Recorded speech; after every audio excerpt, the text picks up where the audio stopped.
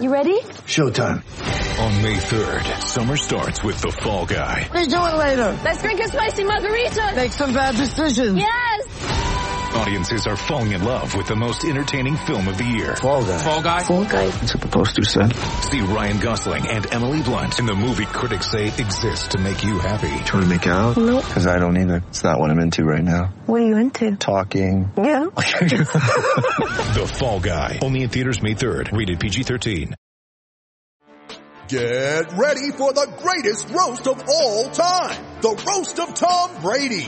A Netflix live event happening May 5th. Hosted by Kevin Hart. The 7-time world champion gets his cleats held to the fire by famous friends and frenemies on an unforgettable night where everything is fair game. Tune in on May 5th at 5 p.m. Pacific time for the Roast of Tom Brady. Live only on Netflix. I'm Alex Rodriguez. And I'm Jason Kelly. From Bloomberg, this is The Deal. Each week, you'll hear us in conversation with business icons. This show will explore deal-making across sports, media, and entertainment. That is a harsh lesson in business. Sports is not as simple as bringing a bunch of big names together. I didn't want to do another stomp you out speech. It opened up so many more doors. The show is called The Deal. Listen to The Deal. Listen to The Deal on Spotify. All right, everyone. Welcome back to the latest edition of the Mountain West Wire football podcast. This is not Jeremy Moss. We're doing a little bit of a mini episode. Unfortunately, he has other business to attend to. I am Matt Kennerly, though, here as usual. And joining me for a little bit of a brief conversation about a bit of news Mountain West related is Jeremy Harper of College Football News and Howlraiser.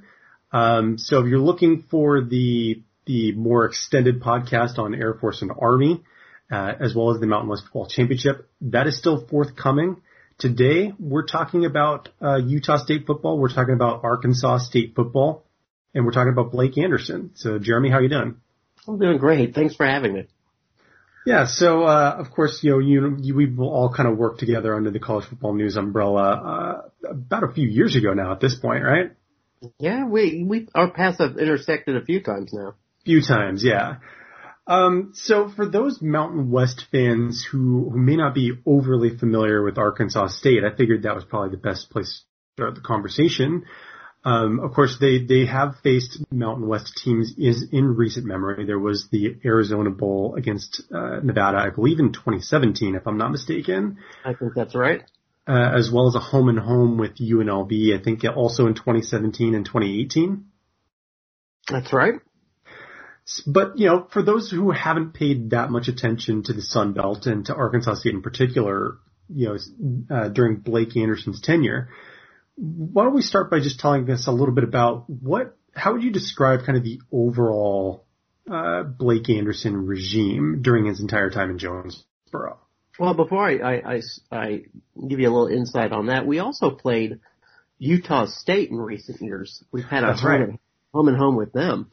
And Utah State always gave us a very tough game. I think we won by a field goal in Jonesboro one year and then just completely got trounced another year up at Utah State another. So it was a little not surprising, but kind of ironic to hear Blake Anderson going to Utah State. We felt like we're almost having sort of a conference or interconference rivalry there with Utah State. And yeah.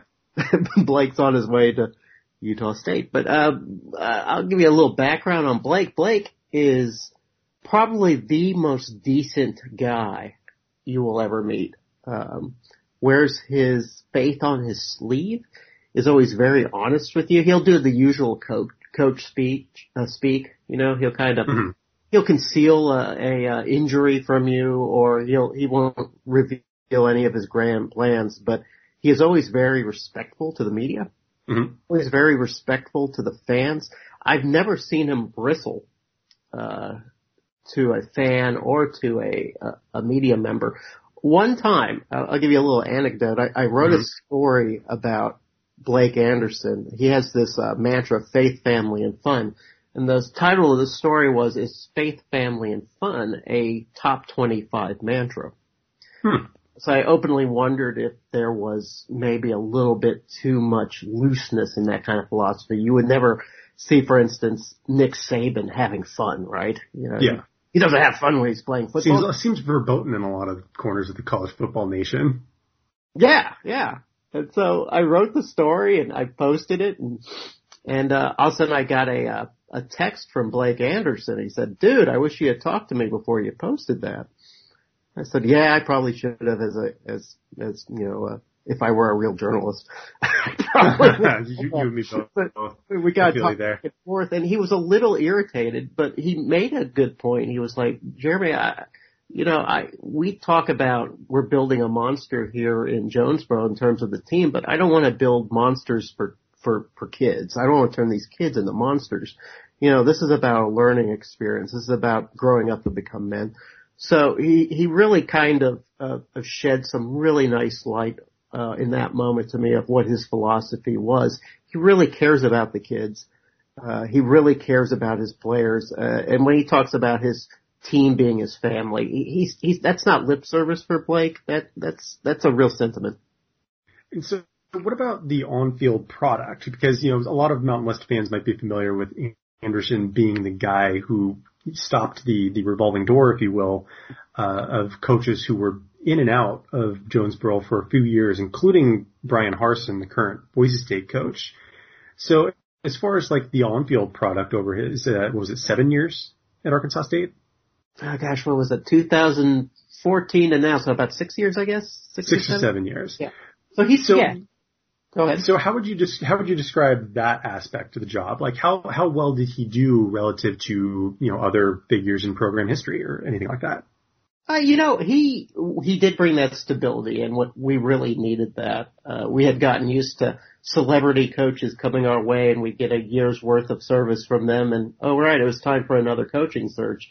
We actually got a little addicted to that juice. It was sort of a buzz that we would get every December. We'd have some new coaching search, kind of like what we just had recently. Mm-hmm. And with Coach Anderson, he brought with it, okay, we're just going to shut the door on this, or shut the window on this.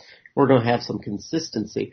And it showed up on the field. It really did. There was I think the team got a lot more comfortable knowing that they were going to have the same coaching staff year in, year out. And especially for the first, I would say, 3.5 years, the product was really good.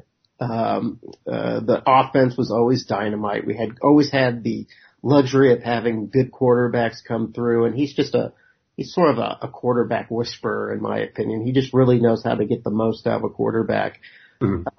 One thing that I think we were always a little bit concerned with is actually highlighted in our game against Utah State a couple of years ago, was how sloppy the team can be. Mm. He likes to play his players with a lot of passion. And so oftentimes that passion leads to a lot of stupid fouls, like especially against teams like Utah State, we collected a bunch of technical fouls. Mm-hmm. So it was just stupid fouls that there would be no discipline as a result. It was always like, Coach Anderson was always so tight with his team. It felt like, at least amongst us the fans and some of the media, we looked at it as maybe he was a little too close to the players. But he was a player's coach. And quite frankly, at that time, his wife Wendy was going through, cancer treatments. Mm-hmm. And he needed family. You know, he needed that really bad. He needed more support from not just Wendy and from his immediate family, but also his adopted Red Wolf family. So I think that in a lot of ways, some of the discipline sort of evaporated from the team. And as a result, maybe the team got a little too chummy. But that's why I think moving off to Utah State might be in his very best interest. I think he just needs that clean slate. Yeah, the way you describe that kind of makes me just think of the phrase kind of reckless abandon. And I think you tend to see that sometimes with a lot of high octane teams, whether it's in the forms of, and I'm thinking primarily of Mountain West teams when I say this, you know, under Nick Rolovich, you know, Hawaii tended to be, you know, very hot and cold where, you know, they could throw for 400 yards and 4 touchdowns, but they could also throw for 4 interceptions as well. or, even more recently, like Nevada has been, a very, very potent air raid offense, but they've often been very penalized over the last couple of years as well. Well, sometimes, Matt, you and I are creatures of the group of five. We see this all the time. Sometimes the only way you can make up for a lack of size and a lack of speed is an abundance of emotion. Yeah. And that's how the Red Wolves played, especially on defense. Defense, they were very high octane and very aggressive.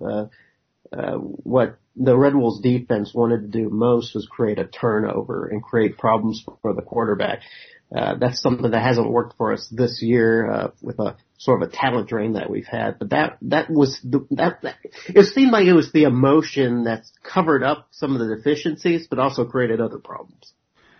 Yeah, and I wondered about that because, I don't have as good a grip on the narrative, but just in kind of looking at the numbers over the last couple of years, one thing that jumped out to me was it seemed like there was a big disparity between how the Red Wolves performed on offense versus how they did on defense. And, I'm a very big proponent of like per play, on both sides of the ball. And I think that kind of disparity reflected itself in some of the more advanced metrics too.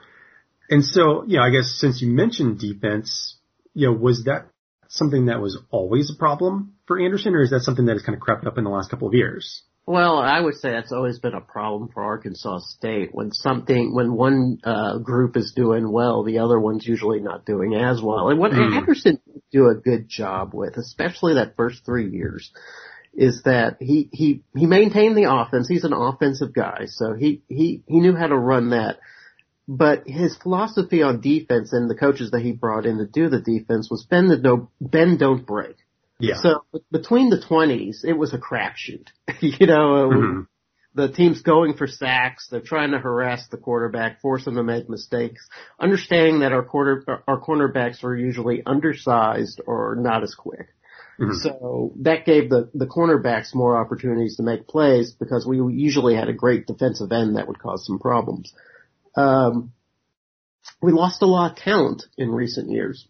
And so in 2019, 2018, and for a lot of 2017, you could see it slipping away that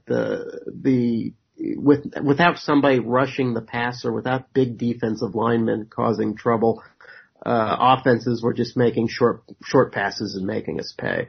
So, and we never really felt like Blake Anderson was able to address that problem. He would sometimes, he would go stick with a defensive coordinator, and this year, we fired a defensive coordinator, Coach Duggan, who had come out, I forget him, he came out of the MAC.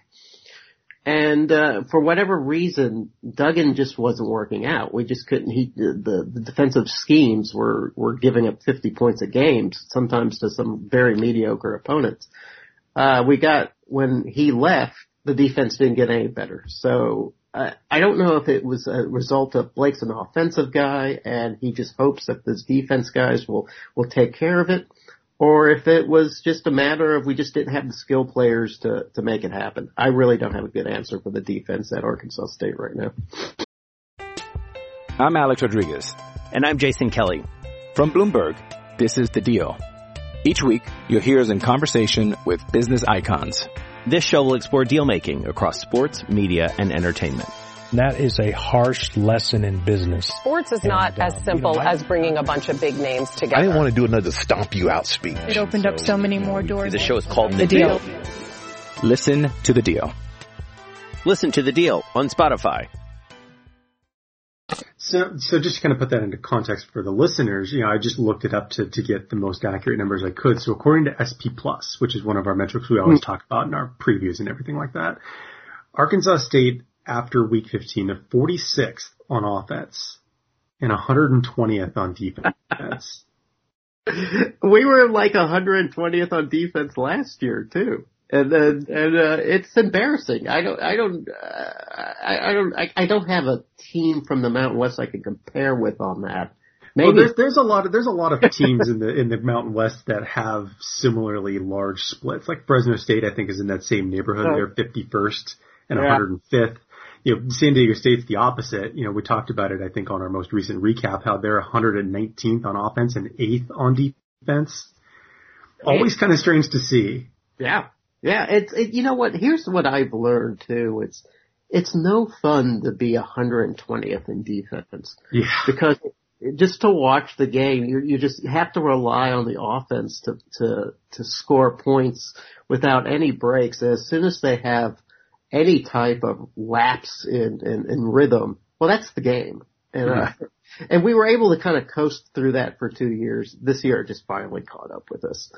And again, I don't know if that lies totally on Blake Anderson. I think Blake Anderson, who is very loyal to a fault, you know, he stuck with Dugan for maybe a year too long, or Duggan for a year too long, but he is very loyal to his people and he wants to see them succeed. And I think that's what Utah State's gonna get. He's gonna get they're gonna get a guy who's very loyal to the team and to his people and even to the fans. And sometimes he's loyal to a fault.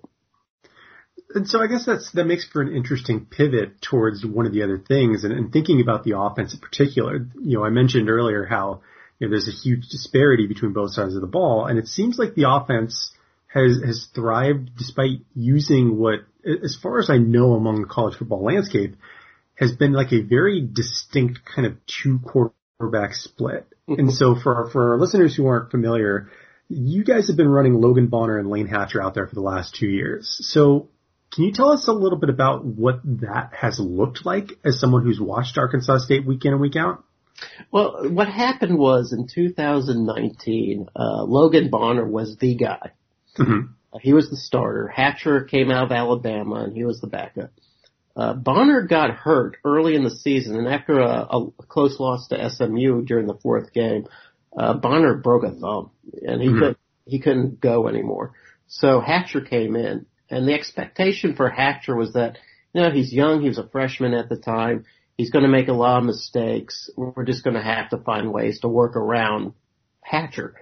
As it turned out, Lane Hatcher was a pretty good quarterback, and he threw up some very good numbers that were just as good as Bonner. So when Bonner became healthy next season, we knew there was a quarterback controversy. I think a lot of people expected at least I don't want to speak for a lot of people. I say I expected Bonner to be the guy. He was older. He had waited his time behind Justice Hansen, and it was time for him to take the control. And he was just as good as Hatcher was. And essentially, they're the same quarterback, Matt. Yeah. Neither one runs very well. Both of them like to pass the ball. If anything, I think Logan likes to place it in the receiver's hands, while Hatcher kind of has a lot of faith and trust in his wide receivers.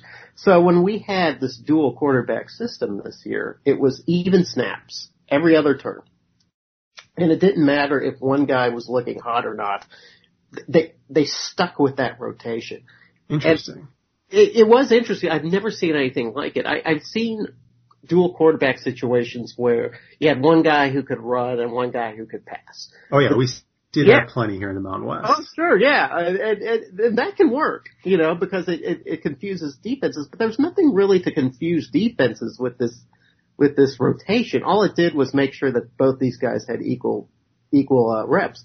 Now, one reason I was given for that was, well, in the age of COVID-19, it's good to have both these guys equally as sharp because you never know when one of them was going down, right? Yeah, we heard similar reasoning, I think, most prominently from Steve Adazio at Colorado State when, you know, and because they ran into a similar kind of issue where Patrick O'Brien missed a lot of training camp, and so it was actually Todd Centeio who started their opener against Fresno State back in late September, early October. Yeah, and I think what that does, though, I think here's what it does. It says to the fans, we just don't have the balls, or I'm sorry to say that, we just don't have the guts to make the call on one of these guys, and it shows almost a lack of faith in the team, saying, well, we just don't believe one of you can take the reins. I think that confuses the team a little bit, and I think that it certainly confuses the fans a little bit. And it was very frustrating on our end when we would see a guy who was clearly having a better game. And sometimes it was Logan and sometimes it was Lane Hatcher. You never knew who it was going to be, but one of those guys usually rose to the top. And you'd want to see that person lead in the fourth quarter taking control. And they just, the coaching staff would never deviate from the script. It was always, it was always one or the other every time. So there was a lot of frustration to that. And I think, in the end, Logan Bonner, felt that frustration and right before the end of the season announced that he would be transferred. And I was just going to ask you about that if you hadn't brought that up. And I think it was about a week ago at this point. We're recording on Tuesday, the 15th of December. So what do you suppose the odds are that he follows Anderson to Utah State? It was funny when Logan Bonner announced that he was transferring. For some reason, it didn't even occur to me that Blake Anderson would be leaving. I don't know why. I just felt like he was probably going to stick around for another year. So I didn't connect that dot at all until he announced he was going to Utah State. The two coincided so quickly. It's almost hard to believe that there hasn't been some communication one way or the other. Now, I don't know what Utah State's quarterback situation is. As far as I know, they've got a guy coming in who's awesome. But Logan would be a perfect fit for Utah State. So at the moment, it's sort of messy. Their starter at the beginning of the year, Jason Shelley, just actually declared for the transfer portal himself today. He was removed from the starting role after 4 games, and the guy who replaced him, Andrew Peasley, was up and down. He did lead the Aggies to their first win of the year, but I think, between him and Cooper Legis and, whomever else they decided to bring in with their recruiting class or through the transfer portal, it's probably going to be an open competition at quarterback and a lot of other positions, I would imagine. Yeah, so that just makes me think that if Logan hasn't received a call for Blake Anderson about transferring to Utah State, then that's just ridiculous. It seems like that would be a tailor-made situation for Bonner, who desperately wants to be the guy. And by every measure and metric, he has earned that right. He is a good quarterback. In fact, if it had been Lane Hatcher that had decided to leave, I'd probably feel the same way. Yeah, he deserves, they're just the same guy. Yeah. So that would be excellent for Utah State. Now, I also heard something about Utah State. They were having some sort of internal issues, which I didn't quite understand, and maybe you do. But, it seemed like there was a sort of a culture issue that was going on. There were some allegedly controversial statements made by the school's president. Yeah, we talked about it on our most recent podcast, I believe. Okay. About the interim head coach Frank Miley in particular, and why he wasn't given the job in favor of Anderson. Oh, okay. Well, okay. I was thinking that Anderson would find a way to calm that down because he is a tremendous peacekeeper. Yeah, the player's statement made it clear that it had nothing to do with Blake Anderson. I remember that much. Well, it's hard for me. I've never heard of one. I've heard of only one player who was cross with Blake Anderson, and that was a quarterback who ended up transferring out. He was just one of these quarterbacks who felt he deserved play time and didn't get it. But I've never heard a cross word from a player about Blake Anderson. So I don't think you'll see anything at Utah State where a player writes a op-ed about how he was badly treated, because that's just not going to happen. Now, you might hear about pool parties happening at his house, but you won't hear about being mistreated. I just hope they're not happening at this time of year. Imagine it'd be kind of cold in Logan. Yeah, that's one thing that Blake's going to have to get used to, those cold Utah winters, because he probably got a little spoiled having these nice spring practices here at Arkansas. Unless he's going to like the eastern part of the state, then maybe. Yeah, well, maybe there's a whole lot of nothing but desert out there. Yeah, but it's pretty, right? It's mountainous. Oh yeah, I've been through there myself. And it's funny that you brought that up. I was thinking about Blake Anderson the other day, and his wife is from Jonesboro. Wendy, she was from Jonesboro, and they had Jonesboro ties. And I imagine Blake Anderson waking up every morning and being in that town and trying to move on after having this huge battle with cancer and watching his high school sweetheart die from it. I just feel like he's just going to find a new gear at Utah where it's a completely different atmosphere. I mean, it's the same sort of smaller town mindset, I suppose. Yeah. Just physically, it's just a different place. There's nothing really there to remind him of his past life. And he'll have football, which I think is what he needs the most. So I really feel like he's going to find a lot of success in Logan. So I guess, the last thing I want to touch upon kind of with that fresh start in mind and with some of the other things that you brought up previously, one of the things of the immediate challenges, and this feels like kind of an awkward transition, but I guess there is no good transition away from something like that. But, one of the immediate problems that he's going to have to rectify is the fact that at the moment, Utah State's recruiting class for 2021 is dead last in the Mountain West. Only 4 recruits, I think, at this point, and National Signing Day is tomorrow. So by the time, most people hear this, they'll be behind the 8 ball. They'll have the late signing period to go. But one thing I'm sure a lot of Utah State fans would be curious about is hearing about how well Anderson did on that front during his time in Jonesboro, I guess relative to maybe the Group of 5 or more particularly with regards to the Sun Belt. Like, how well did he do on the recruiting trail? In the Sun Belt, he was always, Arkansas State always came in 1, 2, or 3.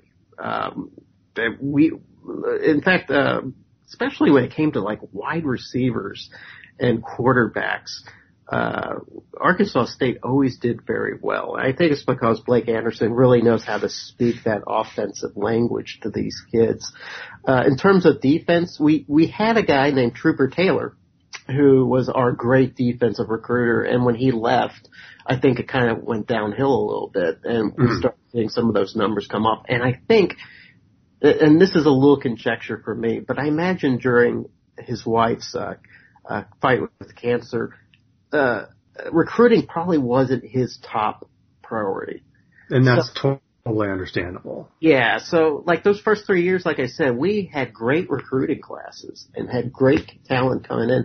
And we'd also get tremendous transfers that would come in. Guys that would be from Oklahoma State, and TCU, and all these places that were exciting. We landed a quarterback from Purdue. Just those type of things that brought like instant juice to the team. Sometimes they didn't work out, but sometimes they did. So he has a real knack of filling holes in unconventional ways. He's a great JUCO guy. He knows how to find talent out JUCO.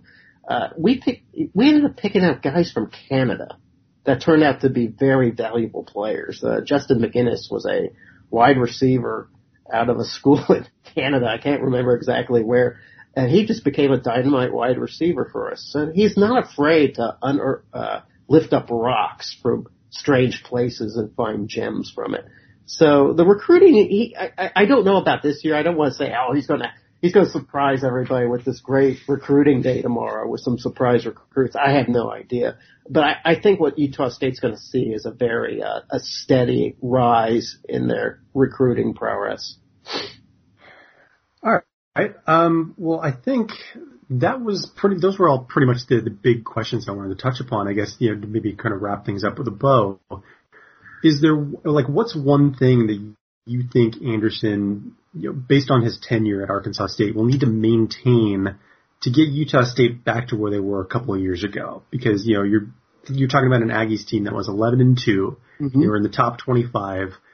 And then once they brought Gary Anderson in to replace Matt Wells, the program just, it took a few steps backwards over the last couple of years. So, what would you say is one thing he'll need to maintain? And then perhaps more importantly, if there is one thing that he'll need to rectify or improve upon from his time at Arkansas State in order to get Utah State, close to or back to that level of performance? Yeah, the answer to that might be a sort of a merging of those questions. Mm-hmm. Blake Anderson did his very best coaching when he was free to focus on the offense. So when he had a great defensive guy on the other side, he didn't have to worry so much about defense, and he could focus on his creativity on the offense. That's when Arkansas State really ticked the best. what I would say that what he needs to do is, one, find himself a skilled DC, defensive coordinator, somebody who really knows what they're doing, and lock that side of the ball down so he can really bring to Utah State what he's best at bringing. And that's a really dynamic, diverse, entertaining offensive scheme. So that would be my advice for Utah State is you've got your offensive guys there. Now go ahead and focus on working on defense, maybe even focus your recruiting on defense, because he will get every ounce of talent he can from anybody on that offense. What he really needs is talent on the defense. In case in point, I thought, now looking back over the last few days, a couple bits of news that came out were that, former Aggies quarterback Chucky Keaton is going to be part of the staff, part of the offensive staff. And then the report that I believe was from Football Scoop first was that Anthony Tucker was going to be coming in as offensive coordinator from UCF, which, the way that the Knights have played over the last few years, that's as good a get as anybody can get. Yeah, you're going to see a lot of. I'm glad to see Chucky coming back.